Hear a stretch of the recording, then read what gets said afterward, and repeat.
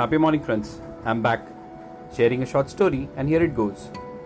Once Buddha was walking from one town to another with few of his disciples. This was the initial days. While they were traveling, they happened to pass a lake. They stopped there, and Buddha told one of his disciples, "I am thirsty. Please get me some water from the lake there." The disciple walked up to the lake. When he reached, he noticed that some people were washing clothes in the water. And right at that moment, a bullock cart started crossing the lake right at the edge of it. As a result, the water became very muddy. The disciple thought, "How can I give the muddy water to Buddha to drink?" So he came back and told Buddha, "The water in there is very muddy. I don't think it is fit to drink." So Buddha said, "Let us take a little rest here by the tree."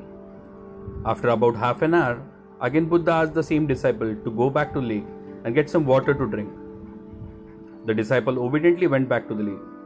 This time he found the lake had absolutely clear water in it. The mud had settled down and the water above looked fit to have it. So he collected some water in the pot and brought it to Buddha. Buddha looked at the water and then he looked up at the disciple and said, "See, you let the water be and the mud settled down on its own. You got a clear water.